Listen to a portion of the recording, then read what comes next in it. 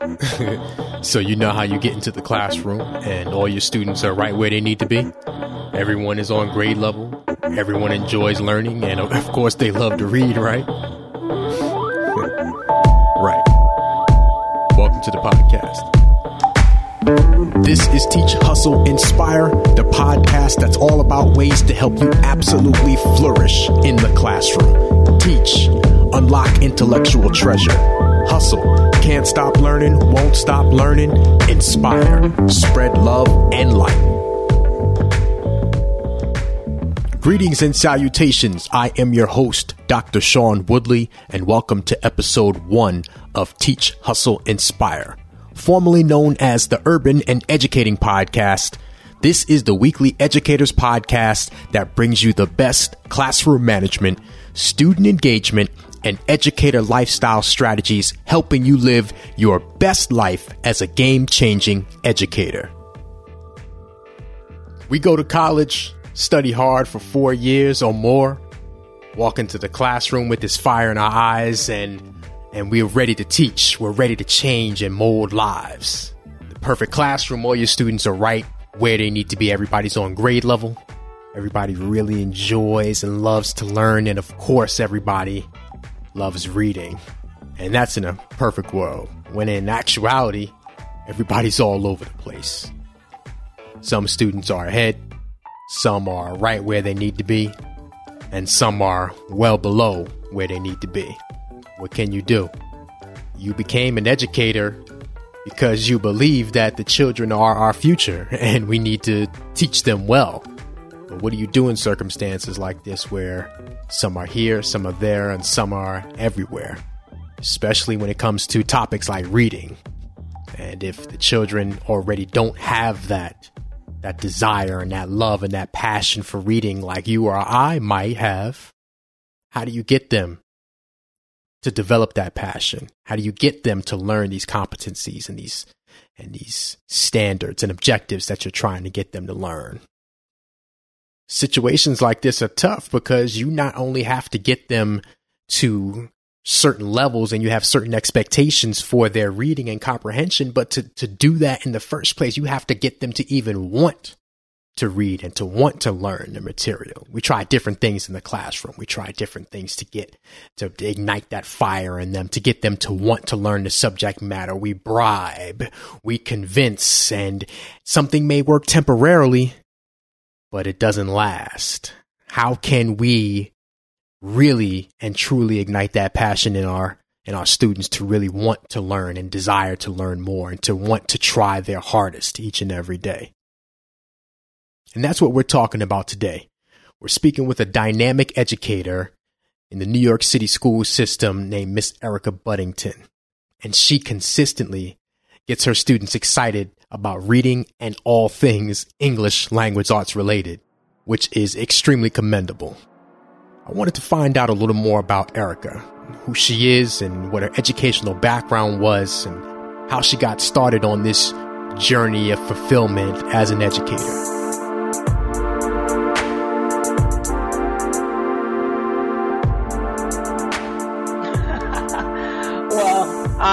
I am from Brooklyn, New York, also Uniondale, New York, which is on Long Island. For those that aren't familiar, I guess my life has been split between those two places. I went to school, Hampton University. I'm sorry, what school? I went to Hampton University. There we go. Yes. Phi Ogre.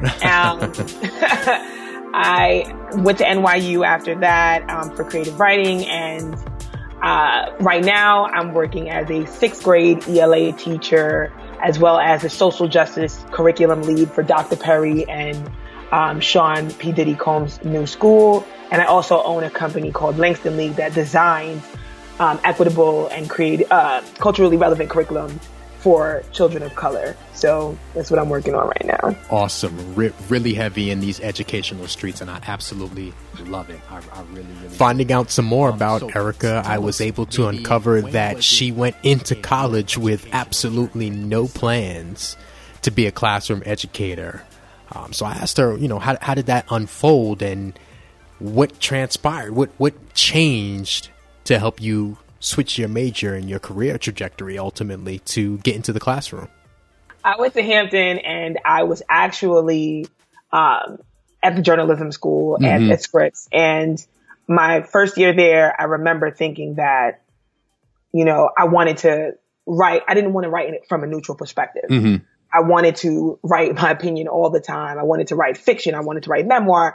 There were all these different genres I was experimenting with. And so a friend of mine suggested that I, go to the English department. And I'll never forget, it was a really, I'm not going to say names, but it was a really pertinent moment in my life. Sure. Where I went to hand in the paperwork to switch majors, and I had to get signed by certain folks at the School of Journalism.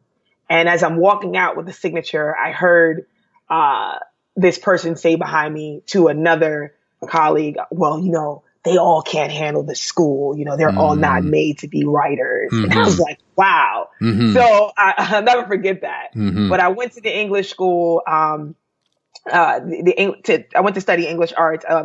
And I had literature courses with some really awesome professors, Professor Rand Walker being one of them. And I remember them always telling me that I had this knack for teaching, because if anybody needed advice in class, if there was a younger student there that was struggling with their creative work or their analyzation of the literature, I was always, hey, I can help you. Like, what do you need? And so when the opportunity was finally offered to me my junior year to work with a group called Bella Girls out in Hampton, which is, they serve young women that are coming out of group homes or juvenile detention centers, trying to make the transition back into, going back to school. When I started working with them, that was it. Like, I was completely sucked in. And then I realized that all of my professors were right about me. And so, I went from just playing around with the idea to actually doing this work every single day since the first day I stepped into teaching formally. I left Hampton and I was a substitute for about a year. And after a year, Harlem Children's Zone called me up, and my career trajectory just shot up from that point. Yeah. I found Erica's story to be fascinating, if nothing else, because it reminded me a lot of my own. And I wanted to dig a little deeper. So I asked her, when did she start to notice that there was an issue, and what did she do to solve the problem? Well, when I first entered the world of teaching, a lot of the texts that were given to my students were not reflective of who they were. So we're reading Maniac McGee, we're reading Percy Jackson, we're reading Harry Potter. And although they're great texts with some fantastical elements and some youthful things that they can correlate with, it wasn't who they were. They couldn't see themselves in the book. And I'll never forget, my mother always tells this story whenever she, beams with pride. My daughter's an educator, that I used to bring my books to her and say, Mommy, I'm not in the story. And she didn't understand what I meant until she was walking down the block one day and she passed an African-American bookstore, and all of the children's books had little brown, black boys and girls on the cover. And so she ended up bringing me home one of Nikki Giovanni's collection of poetry, and I think another poetry book called Make a Joyful Noise, with tons of black children on the front cover. And one in particular had a little girl with Afro puffs and like gap teeth. And that's exactly how I looked at that age. And so I ran, she gave it to me, and I like ran around the house like, Mommy, I'm on the cover. I'm in the book. Right. And so she finally understood what I meant. And so I had that epiphany as I was teaching at Harlem Children's Zone my first and second year. I remember there were young men who were like, I don't read. Like, I'm not reading this. This is not what I do.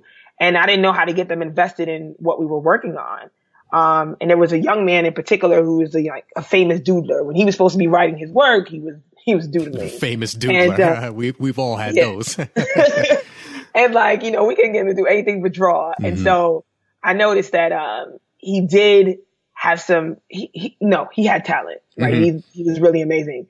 And they were like, you have this really great connection with some of our young men, and we'd love for you to come in and see if you can get through to him, because you're a writer, and, he shows interest in creative writing, but he's not actually doing the work.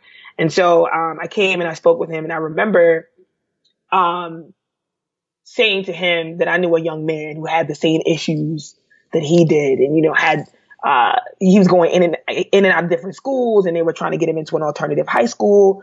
And so, you know, I gave him this whole spiel about a young Caribbean man like he was that had these same issues, that was going in and out of different schools. And, you know, he's like, yeah, oh, he sounds like me. Like, tell me about what's his name? And I'm like, his name is Jean-Michel Basquiat. And he's like, oh, that's a interesting name. And I remember bringing him Phoebe Hoban's A Quick Killing in Art. And, you know, it was very intense text for a 15-year-old. But he ate it up. Like, he was obsessed with it. He's like, oh my God, this reminds me of like my relationship with my father when I tell him I want to be an artist. And, you know, he's like, that's not lucrative. And it was just a really good conversation with a young man that was telling me I don't read. I'm like, but look at you, you're reading. And he's like, yeah, well, I mean, I guess I do read when it's something that I like. And I just kept bringing him books. Like, I was looking for everything that reflected his experience and just bringing it to him. And now he's the most avid reader that I know. And he goes to Pratt and he studies graphic design, you know? And he was a kid we couldn't get to pick up a pencil and do anything. So it wasn't that he didn't read, he just didn't come across anything that maybe he could relate to or that would hold his interest.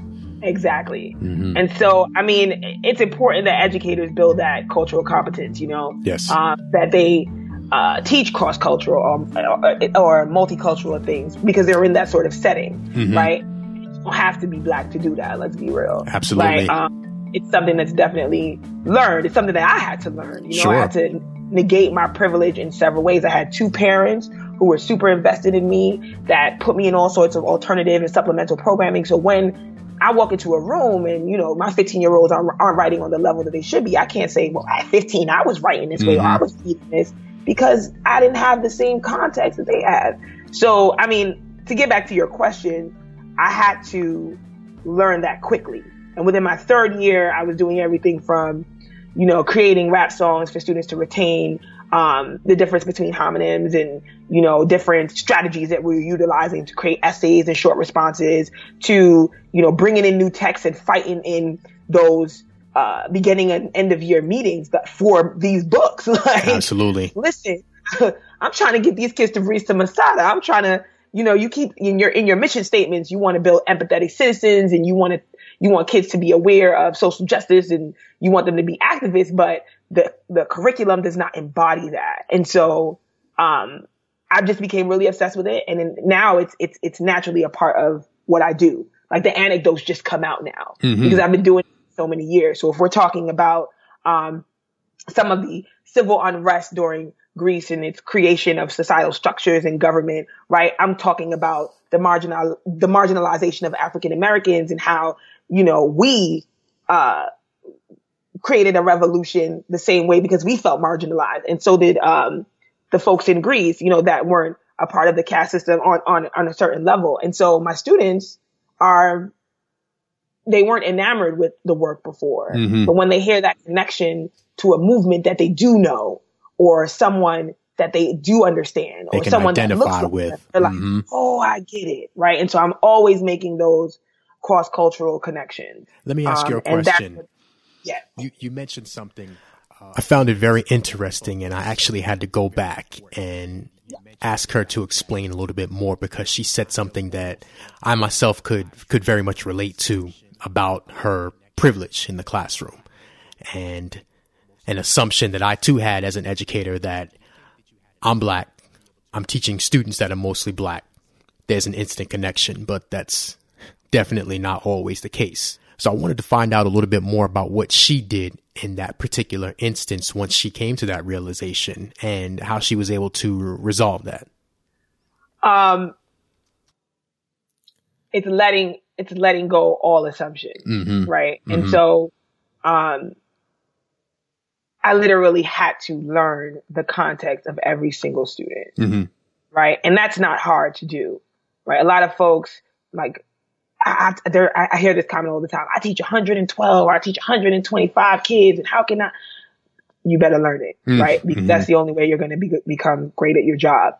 And so a simple, how was your day? How are you doing? What's Absolutely. going on in your life? It's more than just the first day survey of what do you like to eat that you eventually throw in the garbage, or what do you enjoy doing at home? Like, You're right? preaching now. You're preaching now. Yeah, it's more than that first day survey. It's an Sure. ongoing conversation with that community, with that family, with that parent, and with that child, right? If you don't have context, you can't build those bridges. And so the minute I got that context, I realized that I was a privileged jerk who was using my assumptions within my teaching. And once I let those things go, it became a lot easier, right? And so if I can give a specific example, Sure. There was a young man who came in every day and like, he got on my last nerves, and I couldn't for the life of me understand. This is my first year teaching, like how a child had been pushed through the ranks, like every single level that was like 6 grade levels behind. And every day it was like, I'm not writing and just throwing things on the floor, and I'm not doing it. You can't make me. And I had no context. I was just like, oh, he's just rude. Like, and I don't like him, and he gets on my nerves. And after a while, you know, talking to his mother every single day, I mean, at first I was just making the calls for negative things. Like, you know, he threw the book on the floor today. He wasn't doing, XYZ. It was always something negative. And one day, during a conference, she stood behind my desk and she's like, you know, you come into school every day with your suit on, and, you know, you stand behind that desk, but you don't even ask us like what's going on or what's going on with him. And you don't have any context to my kid, and how dare you? And in that moment, I was humbled because she was right. Like, I'd known her kid for about 5-6 months at this point. Now I hadn't asked a thing about him. All I'd asked him was, where's my homework? Where's my this? Where's my that? I didn't know anything about him. I knew his name. I knew how old he was, and I knew the services I was there to provide. That was about it. And once I got to know him, right, and once I got to know Mom and his circumstances, I was able to modify the curriculum in a way that, you know, better served him. And so, like, it's that privilege, it's those assumptions. And even, you know, I'm thinking, like, I'm a Black girl. Right. I can I relate. listen to the same music as them. I'm 21. I'm young. I would connect with the kids. Absolutely not. And you know what? That's such a valuable insight, because I too, when in my first year of teaching, I went into the classroom and teaching in an urban area. And I went in with just this assumption that I'll automatically be able to relate to the kids just off GP because I'm a younger educator, and because I listen to the latest hip hop, and I come into school and I know about the latest sneakers and fashion and things like that. Although I don't wear that to work, I know about it. So I automatically have that connection. They'll see that in me and they'll respect me automatically. And when I had that revelation, that rude awakening, I too, in your situation, was humbled, and it took a lot of self-reflection. It took the self-awareness for me to recognize that I had some improving to do, and then to go back and say, all right, now what do I need to change, and how can I, as you mentioned, bridge that gap? So I think that's fabulous. It really is. Thank you.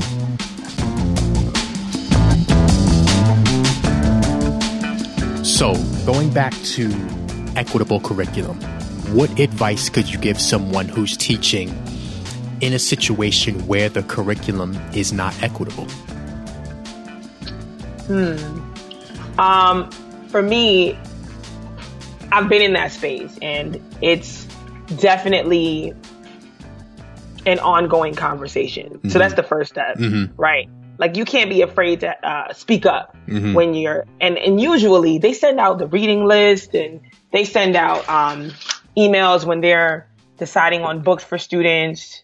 And I remember getting those emails, and I would never say anything. I'd just be like, okay, thanks. Like, right. But then a few years later, I started responding and saying, hey, there are 322 books on this list for the library next year, and 10 of them are Walter Dean Myers, and it seems like y'all don't know any other black authors or authors of color. You know, we sit in staff meetings, and folks, you know, they ask you, are there any questions or any suggestions? And folks get real quiet because they just want to get out of the staff meeting and go do whatever classroom setup they have to do. You know, but now I started saying, well, hey, can I bring this teaching artist, or can I have this poet come? I started asking real questions in those spaces.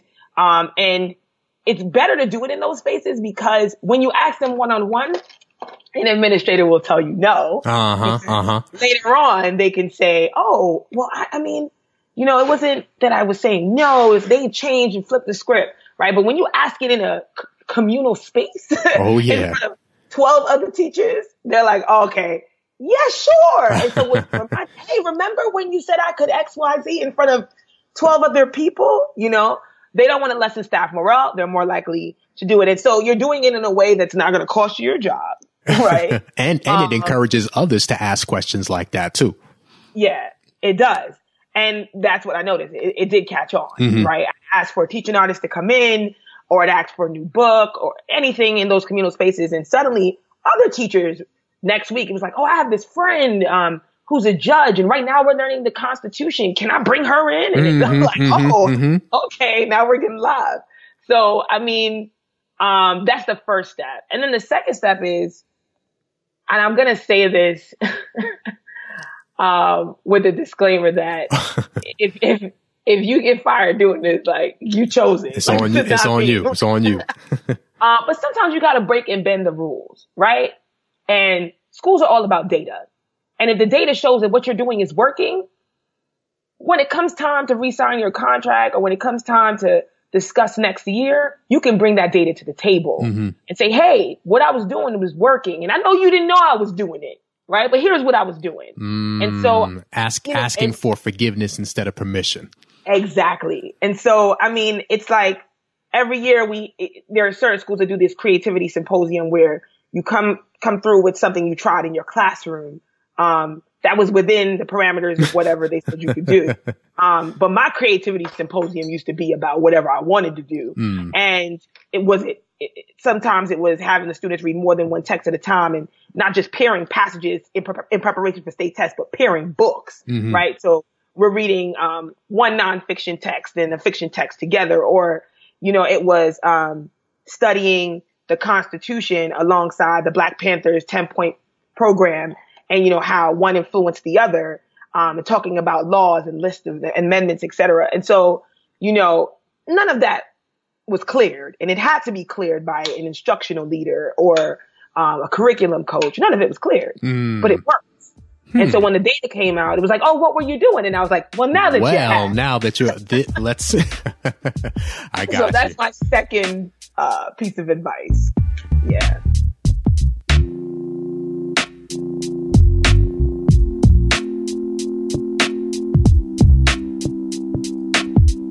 Let's switch it up a little bit. So now I have some fun questions for you, if you will. Awesome. From your students' perspective, how would they describe Miss Buddington? Okay, I'm going to actually use student language. I have a really awesome student. His name is Stan. Oh, yeah, my life with Stan. And I'm literally sitting in my room one day and I hear him standing outside. So they give the new students tours of the school. And there was a new student who was getting a tour from our office manager, and he asked Stan, like, what's Miss Buddington's class like? And Stan was like, yo, she's crazy, but she's lit. So, it's an equilibrium. It's Absolutely.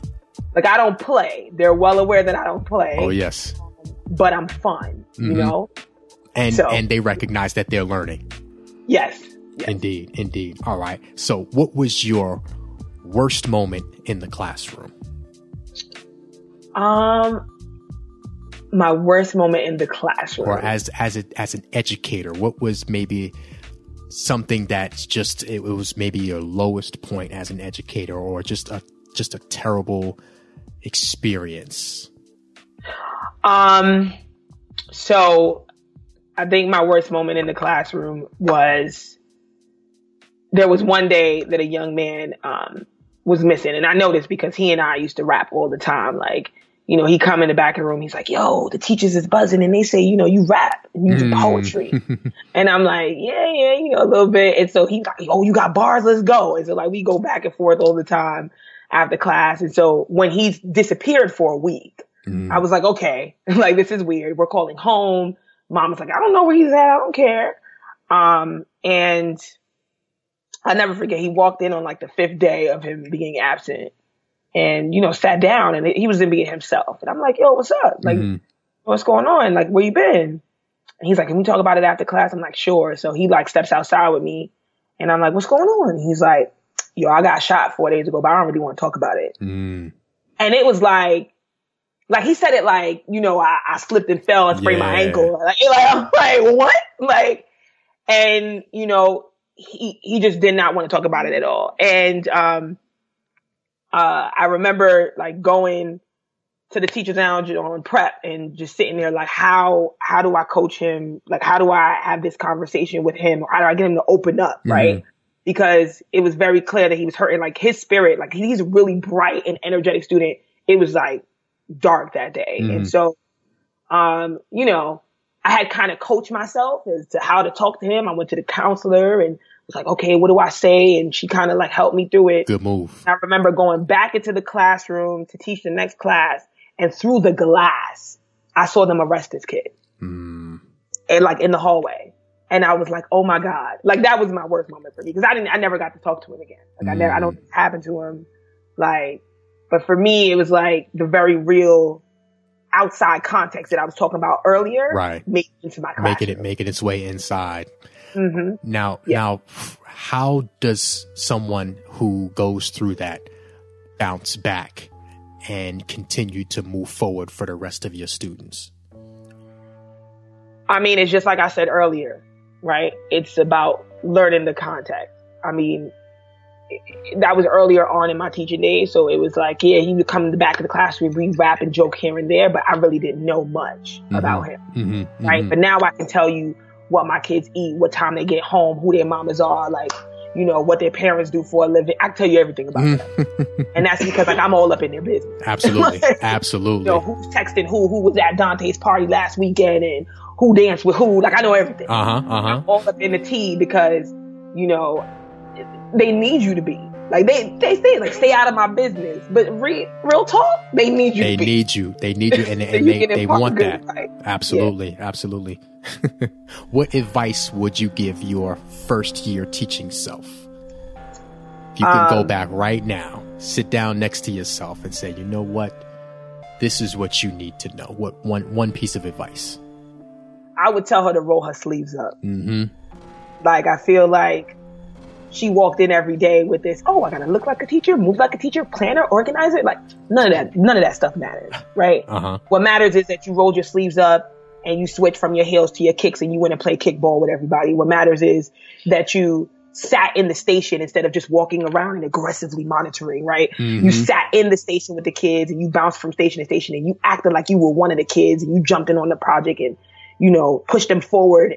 I would tell her to be more youth-centered in her teaching. Like allow kids to be immersed in creating the curriculum with you. Allow kids to act crazy sometimes. You know what I'm saying? Like let them let loose and dance on the tables to teach you the nay or like whatever, right?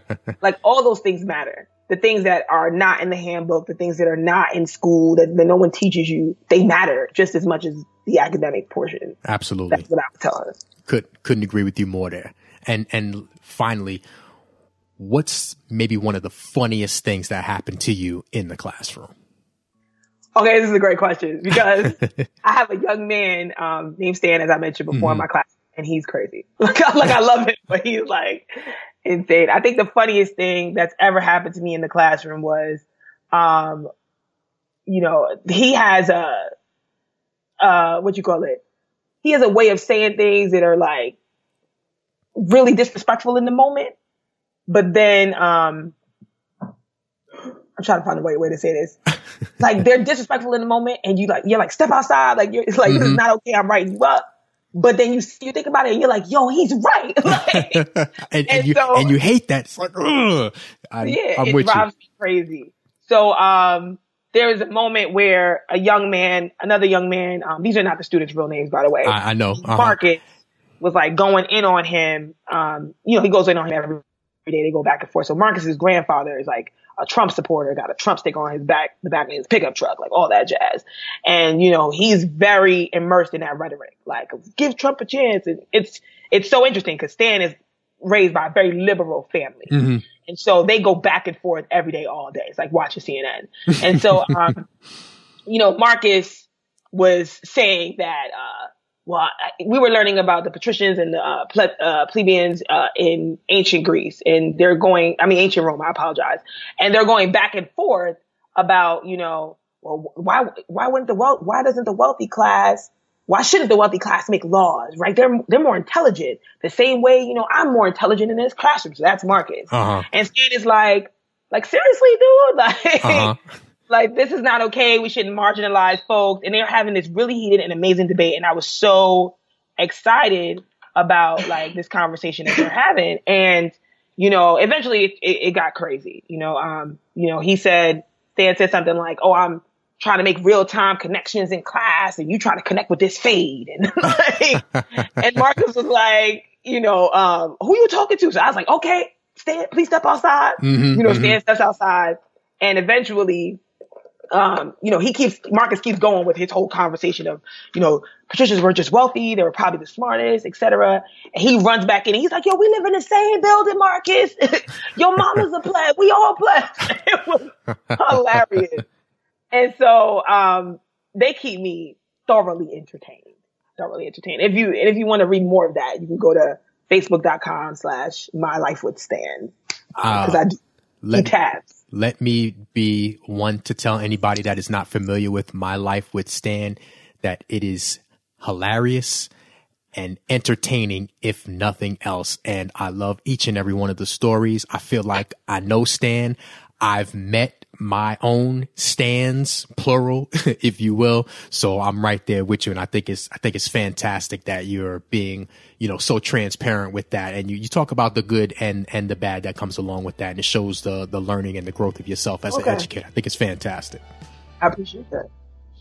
So now going into understanding the fact that life of an educator outside the classroom is just as important, if not more, and affects what happens in the classroom. I asked Erica a little bit about some of her extracurricular activities and what she does. And coincidentally, it ties perfectly into what she does in the classroom and even generates some extra income for her. Well, I write on a blog called ifnoonehastoldyou.com. And on ifnoonehastoldyou.com, I write flash fiction, which is short stories back to back, once a week. And folks just kind of follow the story. And when it's done, I compile all of this flash fiction and turn them into like small novellas or novels and throw them up on Amazon. So that's kind of like income that's always coming in, which is really cool. Mm-hmm. And now I'm working on a novel, you know, to shop with an agent. So I'm really excited about that. And it's difficult to do that and teach at the same time. Sure. Right. Which is why the Great American Novel took so long. But in the meantime, I've had the chance to write small novellas and short stories that have, you know, accrued me this really awesome crowd of young women who are just inspired or excited about work that connects with them, which speaks to, you know, the same equitable, culturally relevant. Right. It's all related. Absolutely. Exactly. So essentially I'm doing that with my writing too. And, I'm an HBO deaf poet, and a slam champion. So, you know, I perform on the weekends and, you know, I sell those books as a side hustle when I'm at those performances. So yeah, that's my writing side of me. And you can check out my books at ericabuddington.com/books. Awesome. What are the titles of those? So one is Of Micah and Men, which is just a compilation of dating stories, really horrible dating stories. One is Burrows Apart, which is a love story that goes back and forth between now and the Harlem Renaissance.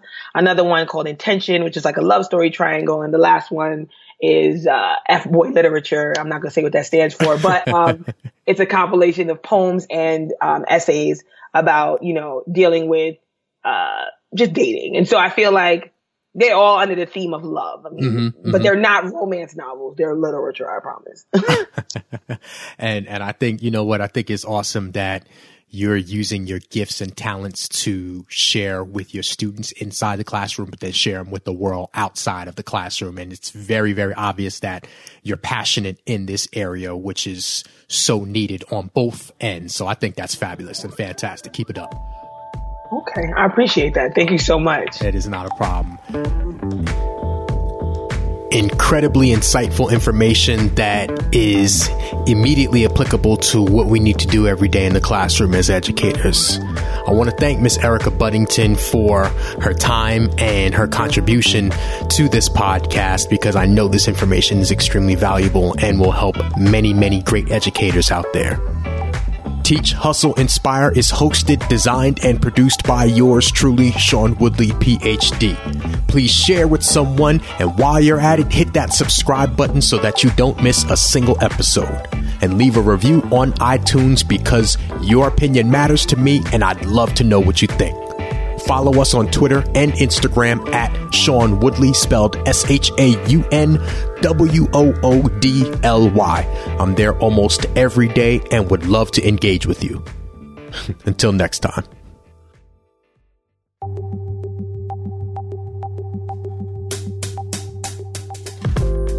You know, research shows that we've reached the point in our schools where we can predict the academic success of a student based solely on that child's status as a minority and or being classified as socioeconomically disadvantaged.